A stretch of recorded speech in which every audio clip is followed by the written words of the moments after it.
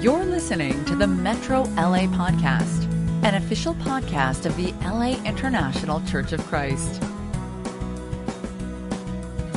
Good morning, everybody. It's Wednesday morning, and it's great to be all together this morning and have you join us in our continual study here. We are on class 2 of social justice and the Bible, or social justice and God.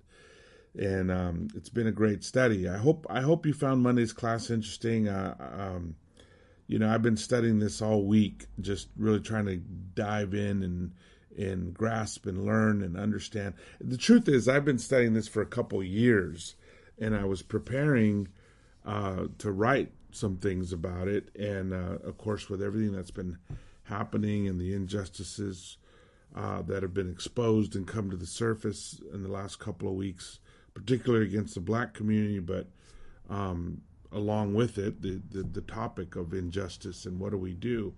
I've gone back, and as I said earlier, on the class number 1, I'm not giving this class as a sociologist. I'm not a sociologist or as a psychologist. I'm not dealing with healing and grief recovery. I'm dealing with it as a biblical scholar. I'm trying to approach this really as a biblical scholar, theologian, and as a minister, and trying to give practicals to give us direction on this, because I think there's a lot of questions. I think a lot of us who are people of faith, who are Christians, who are disciples of Jesus, we want to know, what am I supposed to do and what am I not supposed to do? And there's a lot of talk out there of you should do this or you shouldn't do this. And with anything and everything, we go back to Scripture, right?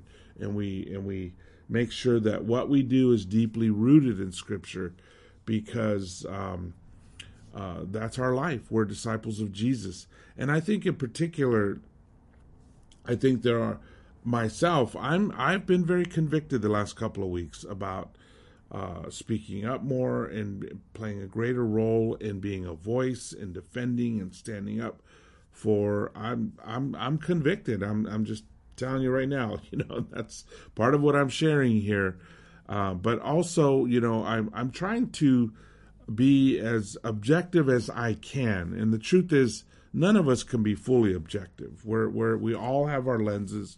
We all have our experiences. We all have our backgrounds, which affects how we see Scripture, how we interpret it, how we put it into practice. But as much as we can, if we're aware of our lenses and we're aware of our biases, then that helps us to take a good look around. So that's what I'm going to try to do. We're not going quickly through this. I think it's a subject that's worthy of taking a little time to really dig in there. So I'm going to go ahead and say a prayer, and we'll jump in. Father God, thank you so much for just teaching us, God, and being patient and working with us and helping us to understand your will, God, helping us to grow in our knowledge of your will, our knowledge of you. And Father, I believe so much that you are the truth, you are the way, you are the life. And so I just pray that you'll help us all to grow in understanding, especially in this area with social justice, and particularly in this time where so many atrocities have come to light and come to the surface, and particularly with the black community. And I just pray, Father, that we'll handle all these things properly, spiritually, and as they deserve to be handled, God. Thank you so much, Father. In Jesus' name we pray. Amen. Okay, so last week, I'm going to start where I kind of left off last week. I went through a little bit of the Old Testament scriptures. And again, as a reminder, social justice is a huge theme in the minor prophets. Particularly Micah, particularly Hosea, particularly Amos. They are the prophets of social justice in one sense, because they address directly some of the issues dealing with poverty, dealing with oppression, even slavery.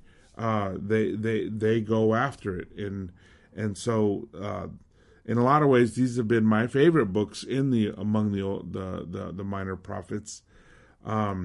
And this one is probably, anybody who knows me knows it's the one that's my go-to scripture.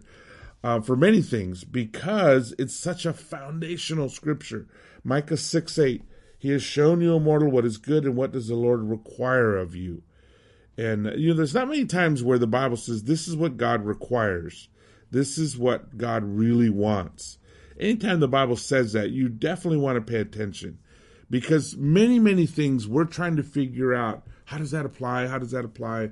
How do we do this? How do we do that? And how important is this to God?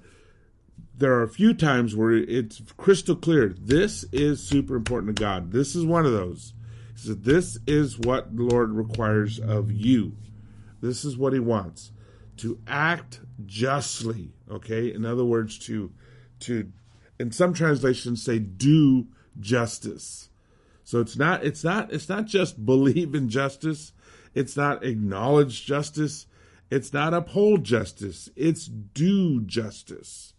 And it's an action. It's a call to action. Do what is just, what is fair, what is justice out there. And to love mercy, that we should love being merciful, being the kind of people that are merciful, and to walk humbly with your God. And I talked about these three a little bit last week. Now here's the amazing thing is that Jesus repeated the scripture in Matthew 23. It's the chapter of the famous 7 woes. Jesus is wrapping up his ministry, and he blasts the Pharisees. 7 times he rebukes them. And this is one of them. This is one of the 7 woes. And it's easy to remember, Matthew 23, verse 23. He says, "Woe to you, teachers of the law and Pharisees, you hypocrites! You give 1/10 of your spices, mint, dill, and cumin, but you have neglected the more important matters of the law, justice, mercy, and faithfulness. You should have practiced the latter without neglecting the former. You blind guides, you strain out a gnat, but swallow a camel." Now here's the amazing thing about it is that, okay, there's a whole lot here. And this is classic Jesus, I heard somebody say the other day that, Jesus never got angry. And I was like, what? Jesus got angry quite a few times. This is a good chapter. You want to see Jesus angry, this chapter right here. I mean, when somebody's talking to you saying, woe to you, you're in trouble, right? And Jesus was absolutely angry. In this chapter, he's expressing his anger. And what is it about? It's about religion. And it's about bad religion, basically. It's a chapter about bad religion. This is where he talks about, cleaning the outside but not the inside, about setting an example, all those things. And in this one in particular, he goes after hypocrisy. He says, look, you guys, you separate the 10th of your spices. In other words, they take that law that we're commanded to tithe, give 10% of our blessings back to the Lord. They take that to an extreme, that they literally go through their cupboard, pull out their spices, and pull out 1/10 of their spices. Now, is that what God wanted? Probably not. But to make sure that they're not in sin, they go to this extreme. And he says, okay, you guys do this. You go to this extreme to obey the law. You separate 1/10 of your mint, your dill, and your cumin, but you have neglected the more important matters of the law. You have, basically, he's saying, you have majored in the minors and minored in what is major. And he says the classic 3, justice, mercy, and faithfulness. Okay, now I have to point this out because somebody may notice that there's one changed. That in Micah's version, it was justice, mercy, and humility. I've thought a lot about this one, about what's the difference between humility and faithfulness. And, okay, given that it's Jesus, if anybody has a right to change the scriptures, Jesus does, right? If he wants to quote it differently, that's up to him. But I thought, okay, that can't just happen by accident. There's got to be some teaching, some kind of message here. Jesus, anytime he changes something, there's always something very powerful about it. Like when the greatest command of loving God, the Lord your God, with all your mind, heart, soul, and strength. And then he says, and the second is like it. He adds loving one another to it. Why? Well, because they have to be connected. And so he connects them there. So here he changes the third one from humility to faithfulness. It's a different word. However, if you think about it, if you really think about it, there's something very, the root is the same, of faithfulness and humility. Both of them are rooted in the truth. What is the truth? Acknowledging the truth. Humility, true humility, is acknowledging the truth. The truth is, here's what I'm good at, here's what I'm not good at. That's real. That's humility. That's having a sober estimate of oneself. The truth is, it's like somebody. I don't remember the joke, and I'm not even going to say it right. But part of the joke is, it's like the greatest linebacker is called to testify. He saw a crime, and he has to be sworn in at the court. And they ask him, when the lawyer asks him, who's the greatest linebacker? And he says, I am. And he says, how can you say that? You just took an oath. And he said, well, you told me to tell the truth. And the truth is, I'm the greatest linebacker. Okay? So, sometimes knowing the truth and living by the truth isn't all negative. It's not all, well, here's what I did wrong and here's what my weakness. It's also knowing your strengths and knowing what you're good at. But it's living in the truth. So, well, what does that have to do with faith? Same thing. Faith is living according to the truth. The truth is God is God. The truth is God is all powerful. The truth is God can heal us. The truth is God has the answers. So living faithfulness is just faithful is just simply living by the truth. It's acknowledging and recognizing the truth. And I think that that's a large part of why he could interchange them, and why both of those concepts, the truth about yourself or the truth about God, both of those concepts are tied to justice and mercy, because you need to have both. We need to have both. When we're called to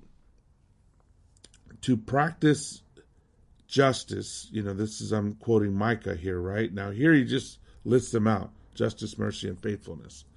He says, this is what you've neglected. This is what you've forgotten. You should be out there doing justice. You should be out there practicing justice. And that's and we've already read some scriptures, and we're going to read a lot more about speaking up for the voiceless, defending the cause of the poor, advocating for those who have no power, for the weak, standing up for the oppressed, setting the oppressed free. These things that we're called to go and do, and they need direction. They need some input, right? We get it right here. So for one thing, we have to know the truth about things. What is the truth? And we have to acknowledge that truth. And I think that's what, for example, I'll give you an example. Much of America is waking up right now because the truth is that the abuse has been extraordinary, in the sense that it's been so much and so bad for so long. And this is a truth that a lot of people were not really aware of. Kind of sort of knew, but no, not really. And this dialogue that's happening across our nation is bringing things to light that is changing hearts and minds about all this. And so more people are out marching, more people are upset about it, more people are protesting, saying this is wrong, it has to stop. Why? Because they have come to an understanding of the truth about this, what has really been happening out there. And we won't get into all the, well, why not, and what didn't happen, and why is it so hard, and all that kind of, that's the other subject. That's the racial tension and racial harmony, and we talked some about that in the other series, and we'll be talking more about that in the future, about love, but they go together, and likewise the other way too. Like, for example, and it's funny, and I've always heard of Pancho Villa as some bandito that ran around and killed everybody, right? And robbed people and stuff. And growing up in the Southwest, Hispanic, you hear the name Pancho Villa a lot. And I heard basically that he was a bandito. I think that's probably what we talked about in school. So I moved to Mexico City, and there's a huge statue of him. And there's a day we celebrate, and it's like, wait, I thought he was a bandito. I thought he was a robber, a thief. And so what's the truth about it? What, is he really a hero or is he a thief? Well, okay, the truth is he did cross the border into the United States and attacked a town in Arizona and killed a bunch of people and raped women. So was he a bandito? Yes, he was a bandito. What about from Mexico's perspective? Well, he also fought for the Indians and the oppressed against the government. He stood up for them. He assembled an army, fought the cruel Santa Anna who could care less about people and oppressed a lot of people. And he stood up for them and he fought for them and he won victories and he beat the government armies for all these poor people. So what's the truth? Well, the truth is both of them are true. He was a bandito. And he was a guy who fought for and helped a lot of poor people. Well, what do I do with that? Can I worship him as a hero? No, not really, because he was a bandito. Well, can I just write him off as a bandito? No, not really, because he really did give his life to help a lot of poor people. And he set a lot of people free. So just knowing the truth helps me to appreciate the good he did, but not to be blind and just worship him, be a cult worshiper of him like a lot of people do with personalities, and he's not a perfect man, and he certainly did some pretty horrible things.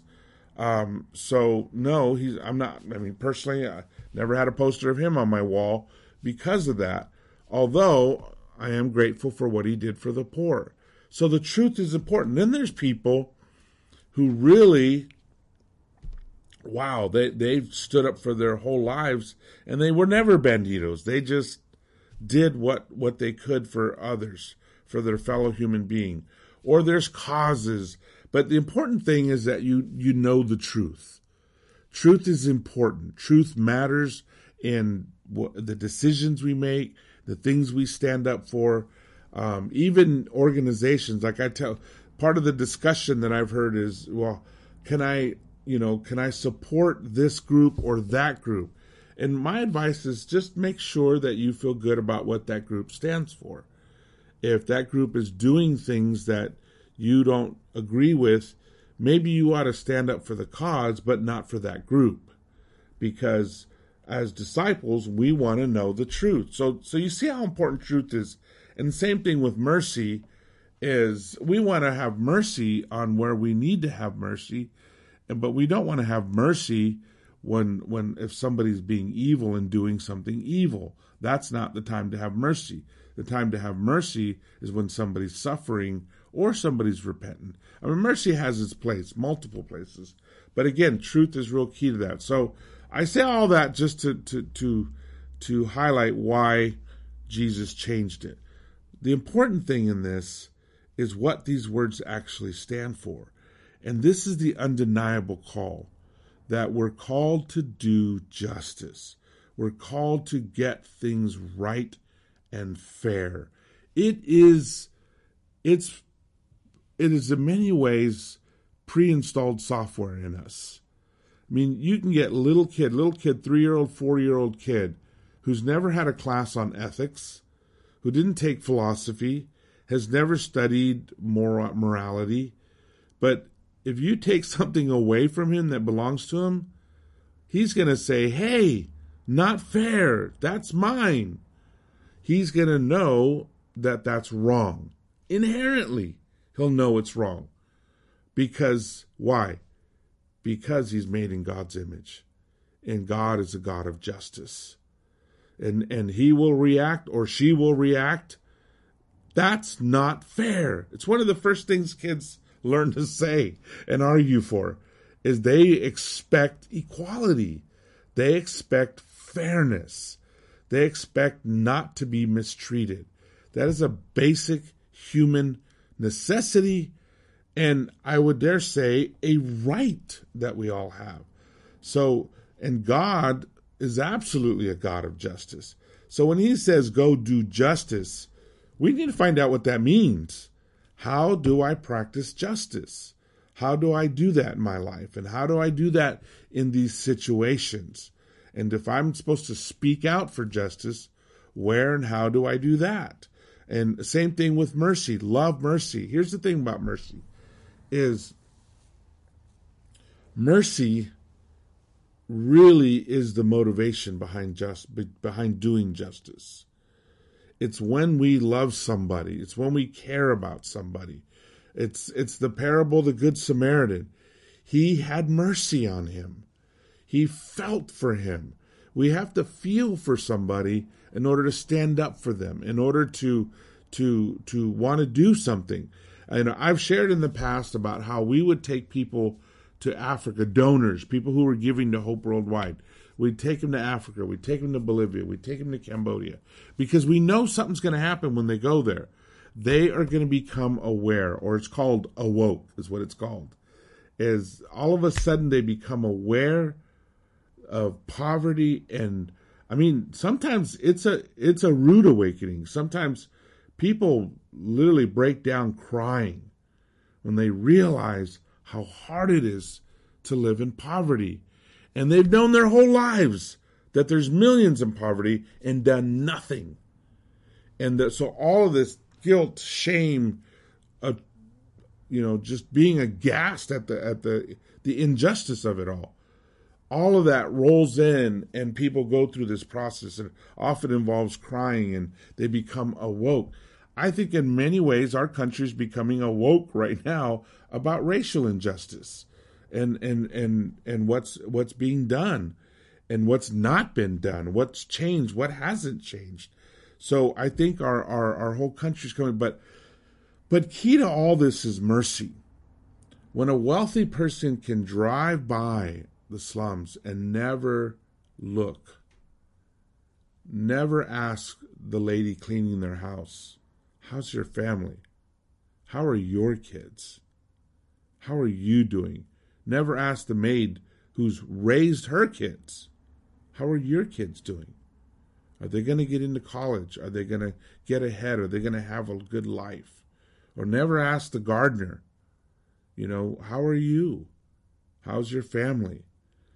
Never take an interest. But when we do, and you know what makes us scared to converse or to talk to people is then all of a sudden if we hear what their life is like, mercy turns on and we take an interest in them. And that's not a bad thing. That's a good thing. That's how the world will be set right, is when we have mercy on one another, when we care about each other. The Samaritan, he had no obligation to this person, to a Jew. He had no obligation. And yet, his heart was moved, and he had mercy on him. And that was the example that Jesus gave about who's my neighbor and who should I love, right? So these three they're key to social justice, understanding mispat, which is justice, hesed, which is mercy and kindness, and sana, which is humility. But that gets changed to faith, but they both apply. I mean, you can call it four, but humility and faith are very tied together. That's my new conviction. Hosea 6:6 is another one. He says, "For I desire mercy, not sacrifice, an acknowledgement of God rather than burnt offerings." I mean, this is another one of the classic ones from Hosea. And you know, it's this is a fascinating one because it presents a theological problem. Who asked for sacrifice? God asked for sacrifice. They didn't just come up with sacrifice on their own. They were commanded to sacrifice. So they're obeying God when they sacrifice. But he says, I desire mercy, not sacrifice. Wait a second, God. I mean, does God just need to make up his mind? Which one do you want? Well, no, he's saying it here very clearly. I desire mercy, not sacrifice. And they're still bound to sacrifice. They're still under the Old Testament law. This isn't a time where they've been set free of the Old Testament. They're still under it. He says acknowledgement of God rather than burnt offerings. So rather he wants mercy and acknowledgement of God. That's that humility. It's the same concept, the humility, rather than sacrifice and burnt offerings. Now, isn't that fascinating? Because God is the one who asked for sacrifice and burnt offerings. But here, he wants something more important. You know this already. You know, it's like the Bible doesn't command husbands throw out the trash. Husbands mow the lawn. Why? Well, do those things need to happen? Yeah, they need to happen. But what does he command? He commands husbands, love your wives. Right? Because that's the most important thing. Now, he does command that we all fulfill our responsibilities, that we all do our part, which would include trash, bills, things like that, however you divide up the division of labor. But those aren't the things that are really important in a marriage. What's really important in a marriage? Love and respect. That's what's really important. And that's what the Bible commands us to do. That's what's most important. So it's not that one is not important. It's that this is so much more important. That we have mercy, that we acknowledge. And 2 times Jesus quoted this scripture, again to the Pharisees. When they were criticizing him for being at Matthew's house for dinner with Pharisees and tax collectors, this is when he tells them, but go and learn what this means. I desire mercy, not sacrifice. For I have not come to call the righteous, but sinners. You know, that he tells them, basically, you need to find out what this means. And I got to tell you, for many years I read that scripture and didn't go find out what it meant. And I did. Finally, I did go find out what it meant. And I was blown away by all that is meant in this. And it says, and then later on in chapter 12, verse 7, if you had known what these words mean, I desire mercy, not sacrifice, you would not have condemned the innocent. And that's a pretty powerful statement. Because they were not merciful, they were out there condemning people, judging people. See, here's the thing. You want a shot for being judgmental? You want an inoculation for that? Practice mercy. Mercy shows us to be more patient, to be more kind, to be more loving, to be more devoted. Mercy helps us to understand God's perspective and see things the way God sees them. Without mercy, we can be brutally judgmental. We can be harsh, we can be critical, we can look down on other people. Without mercy, we're harsh and we're ugly, to be honest. We're ugly. That's where racism comes from. That's where prejudice comes from. That's where abuse comes from. It's people that have no mercy for each other. So mercy is really important part of this whole social justice thing. That we have mercy so we do not condemn each other. We do not judge each other.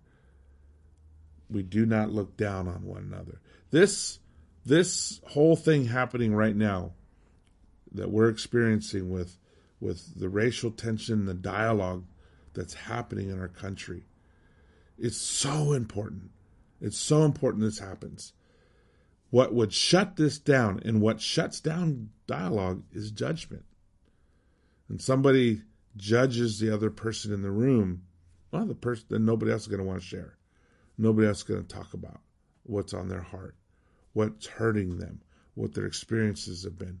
And it goes in every direction, whether it's an African American, if it's a black person sharing their hurt, the last thing they need is that hurt to be judged or dismissed or categorized as not serious. Or it's a white person sharing their fear of saying the wrong thing or of being judged themselves. They have to be listened to and acknowledged as well. And the way we're going to get through all this, and it's the same thing with all the different kinds of abuse that are out there, is through dialogue and through having mercy for each other and really caring about. All of this is operating at a level of love much deeper than the world, much deeper than even families in the world. It's God's love. It's that invitation to be part of the Father, the Son, and the Holy Spirit. It's a much deeper love that I care about what happens to my brother, my sister. I care what hurts them, what is damaging them, or what's happening to them. And it's what makes the kingdom of God so beautiful, because the kingdom of God is where everybody loves each other. And in the church, we're trying to be that. We're trying. We're not always there, though. And there's times where we have to figure it out and work on it and work on what we got to repent of so we can get there and be the kingdom of God, but keeping in mind the kingdom of God is much bigger than the church. Amos said, this is how strongly God feels about this. This is a classic scripture about God's justice. He says, I despise your religious festivals. Your assemblies are a stench to me. Even though you bring me burnt offerings and grain offerings, I will not accept them. Though you bring choice fellowship offerings, I will have no regard for them. Away with the noise of your songs. I will not listen to the music of your harps, but let justice roll on like a river and righteousness like a never-failing stream. I mean, that shows you how strong God is about this. That we really love each other, stand up for each other, support each other, help each other, believe in each other. That if you're going to be divided, if you're going to abuse one another, if you're going to be a racist or prejudiced against the poor or against women or if you're going to be hateful to somebody because they're different or not be merciful, then he says, I despise your religious festivals. I hate them. I mean, imagine God said, I hate your church. Oh my gosh. I can't stand your meetings. Your meetings stink to me. Even though you bring burnt offerings and you give all this, you give contribution, you give missions, you give special contribution, I'm not going to accept it. I don't even want to be around you guys. I don't want to fellowship with you. I have no regard for what you give. And away from me in all your worship and your videos and your music and your songs and all that harmonizing, it's garbage to me. And your instruments. I mean, can you imagine hearing God say that? That's how important justice is to him. That's how important that we do what's righteous before him. Justice and righteousness like a never-failing stream. So, is this a big deal? Yeah, it's a big deal. Is it a big deal to God? Oh, yeah, you bet it's a big deal to God. It's just, I think about, gosh, and you read, I'm sure you've run into this. I've read it 1,000 times. You probably read it, a few yourself, is that America is never so divided as it is on Sunday mornings. That everybody goes to their churches where everybody looks like them.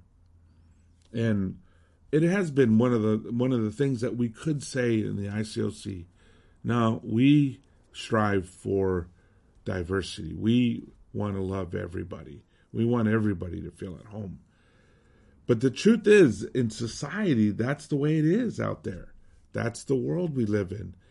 And it makes me wonder how God feels about all those services. And, even for us, which we are awakening. It's not just the racial prejudice in the world. It's even the stuff that's been in the church, albeit much more subtle, much more below the table, but it's there. And we have to be, in the name of justice and mercy, let's turn all the lights on. Let's get it all out there. And let's really learn how to love each other. Let's really learn how to just go there, talk it out, listen to each other, and the spirit of Philippians 2, care not only about our own interest, but to the interest of others, putting others before ourselves, and bring about that justice, and really be the kingdom of God, where former enemies can truly love each other and truly be one in the spirit. This is another example of God's heart about it. In Exodus 23, it says, verse 1, do not spread false reports. Do not help a guilty person by being malicious witness. Do not follow the crowd in doing wrong. When you give testimony in a lawsuit, do not pervert justice by siding with the crowd. And do not show favoritism to a poor person in a lawsuit. If you come across your enemy's ox or donkey wandering off, be sure to return it. If you see the donkey of someone who hates you fallen down under its load, do not leave it there. Be sure you help them with it. Do not deny justice to your poor people in their lawsuits. Have nothing to do with a false charge, and do not put an innocent or honest person to death. For I will not acquit the guilty. Do not accept a bribe, for a bribe blinds those who see and twist the words of the innocent. Do not oppress a foreigner. You yourselves know how it feels to be foreigners, because you were foreigners in Egypt. All these laws, they're all about justice. They're all about being fair. They're all about taking care of one another and not giving in to our sinful natures of us versus them, of dividing ourselves or being prejudicial or being racist or any of those things. That we treat each other with fairness and equity. It's very important to God. In Romans 13, I want to show this because part of what we have to do in the scriptures always is find that balance that makes us scriptural. What do I mean by that? Like, for example, John 1, it says Jesus came full of grace and truth. Okay, so grace is love and mercy and kindness. Truth is truth, right? Truth is what we use to judge things. What is judgment? What is righteousness? What is holiness? Is truth. They're kind of the opposites, not really. They're the left rail and the right rail. Like, some people have a hard time with grace because they feel like if you preach grace, then people will just go out and sin. You have to preach judgment, righteousness, holiness, and God's punishment, because that's what's going to keep people in line. If they think that God's just going to forgive them for whatever they do, they're just going to run out and sin up a storm. And there are people that are very much afraid of grace because of that. So they have a hard time with grace. And they definitely don't want to preach it because they feel like they're just going to give everybody a license for sin. And yet, the Bible overwhelmingly preaches and teaches that we need to be people full of grace, rich in God's grace, right? Likewise, there are people that are afraid of truth and righteousness and holiness being preached too much because it's easy to become legalistic, where all you're doing is, you're counting how long did you have your quiet time for, and what's the truth, and did you read your Bible, did you memorize your scriptures, did you do everything just right, and what's the truth about it, and it's easy if you take that too far to become legalistic, and they're afraid that if you preach this, then everybody's going to be legalistic and become like the Pharisees. Basically, that's how the Pharisees became the Pharisees. Well, the truth is you need both. You need truth and you need grace. But they're more like guardrails. The life of Christ is in the middle. And sometimes some of us are going to be a little more to the left. Some of us are going to be a little more to the right. But we have to stay within those guardrails. That's the scriptures, right? Those are the scriptures. In Deuteronomy 5:32, he says, "So be careful to do what the Lord your God has commanded you. Do not turn aside to the right or to the left." And I think this is really important right now. And we're gonna close out this class with these thoughts because they're super important right now. Part of the hassle of even treating a subject like social justice or wrestling with it is that it overlaps with politics so much. And we all know we don't want to get into politics as disciples because that could split the church. That could split us racially. That could split us politically. That could split us in all kinds of ways. Economically, I mean, politics have they have a way of splitting up people and the subject itself. And never have I ever seen it so hot as it is nowadays. And so volatile and so polarized right now. So for that reason, sometimes we won't even bring up social justice and social issues. And I think in all honesty, that's probably been one of the main reasons the church that I'm a part of, that you're a part of, if you go to our churches, that we've been pretty silent on it all because we're afraid of coming across political. And the problem is, if you don't say anything, then you're violating scriptures that tell us to speak up. You're violating scriptures that tell us to stand up and fight for and liberate and do all those scriptures we're looking at of what we're supposed to go and do. We can't do those without acting out social justice. And then that becomes dangerously close to politics. So how do you stay out of that? Well, you stay out of that by obeying the scripture. So be careful to do what the Lord your God has commanded you. Do not turn aside to the right or to the left. In other words, don't let yourself get pulled to the right politically or to the left politically. Stick to scriptures. If there's a verse on it, obey it. If there's not, it's an opinion. And understand the difference between an opinion and a command from God. And this is what keeps us safe. Is there going to be some overlap in the political realm? Of course there is. If you if you go and you protest or you write something against abuse, some people are going to see that as being leftist, as being politically democratic, but also it goes the other way. If you write or say something about how wrong abortion is, some people are going to accuse that of being right wing, being Republican, and because there's overlap in these areas, and absolutely Democrats and Republicans both claim a certain part of Christianity and certain segments of Christianity, but neither are wholly Christian.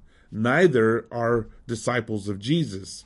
They're just they're philosophies that guide society. Our guiding light, our guiding principles are the scriptures, are God. And so we have to know how to take, when we read scripture, sometimes we're looking at the right guardrail, sometimes we're looking at the left. A scripture that I've actually heard quoted a lot, Romans 13, it says, let everyone be subject. Actually, I quoted it too, so not just heard it, I said it. Let everyone be subject to the governing authorities. We read this when we were talking about COVID and the restrictions. But it has to say to other things too. It says, let everyone be subject to governing authorities, for there is no authority except that which God has established. The authorities that exist have been established by God.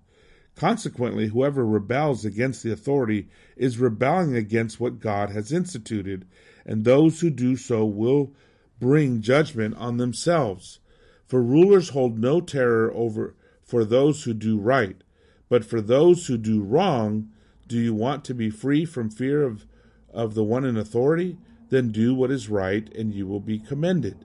For the one in authority is God's servant for your good. But if you do wrong, be afraid, for rulers do not bear the sword for no reason. They are God's servants, agents of wrath, to bring punishment on the wrongdoer. Okay, so there's a right rail right there. Boom, there it is. Stay in obedience, obey the government. Don't give into anarchy or rebelling against the government. Now, the left rail is stand up for, speak out for, defend the cause, do justice, all those scriptures. Here's a right rail. So where do we operate? Well, in the middle, the path of Jesus, right? We operate in the middle there. We're careful we're not just a bunch of rebels. That's why, as it has been very clear, the very same people who are cheering the protests and the marches are also condemning the looting and the robbing, okay? Because that crosses the line. Standing up for, defending, and speaking up for does not have anything to do, has nothing to do with looting, right? But likewise, because some people looted doesn't mean that everybody who stood up for and spoke out for was doing wrong. They're doing what they believe they've been called by God to do, to go out there and speak up for the oppressed, to go out there and stand up for the oppressed. So it is that balance. And again, I told you at the very beginning, I'm not going to tell you what to do. I'm going to tell you what the scriptures tell us. And is that going to be completely conclusive and detailed and pragmatic? Sometimes yes, sometimes no. Sometimes it's just the guardrails. Okay, I know when I've gone too far to the right or when I've gone too far to the left. So I've got to operate here somewhere in the middle, that I need to be respectful and obedient to the government and the laws, and yet I also need to speak up for, defend, and uphold the cause of the oppressed and the needy. So how we do that, and there's where the journey is. There's where we wrestle. And we'll talk more specifically about that in the next class, but about the more of the practicals of things we can do for sure. And there'll be other things that I don't think of, but maybe you'll think of, and would love to even have a chance to get feedback especially on the last class. But what is very clear in summary is that God cares about justice. He cares about justice, and He cares about mercy, and He cares about truth. And truth and humility go together. Humility and faith, they're both rooted in truth, and you can't take truth out of it, because if you take truth out, then we're just a bunch of emotional, sentimental people. You got to have truth in there. But the truth is always guided by love, by mercy, by faith, by kindness, because truth without love is harsh and overbearing. And so you can't separate them. You got to keep them all together, and we strive for all of them. And some of us are better at truth. Some of us are better at mercy. If you're better at truth and righteousness, then you got a lot to learn about mercy, and that's where you should be really focused. If you're better about mercy and kindness, not so good at truth and holiness and righteousness, then you got to make sure and you keep your eyes focused there and be aware of that rail so that you don't cross that line. And that keeps us all in the way of Jesus. He's the way, the truth, the life. That keeps us on the correct path. So stay on the guardrails, stay in the guardrails, don't go off any cliffs, but let's keep marching forward. Let's keep marching forward as we learn, as we're all growing and learning here how to do this. So we'll stop there. God bless you. Have a great day today, and we'll see you in our next class. You've just listened to the Metro LA podcast. For more information about our ministry, please visit metrolaregion.com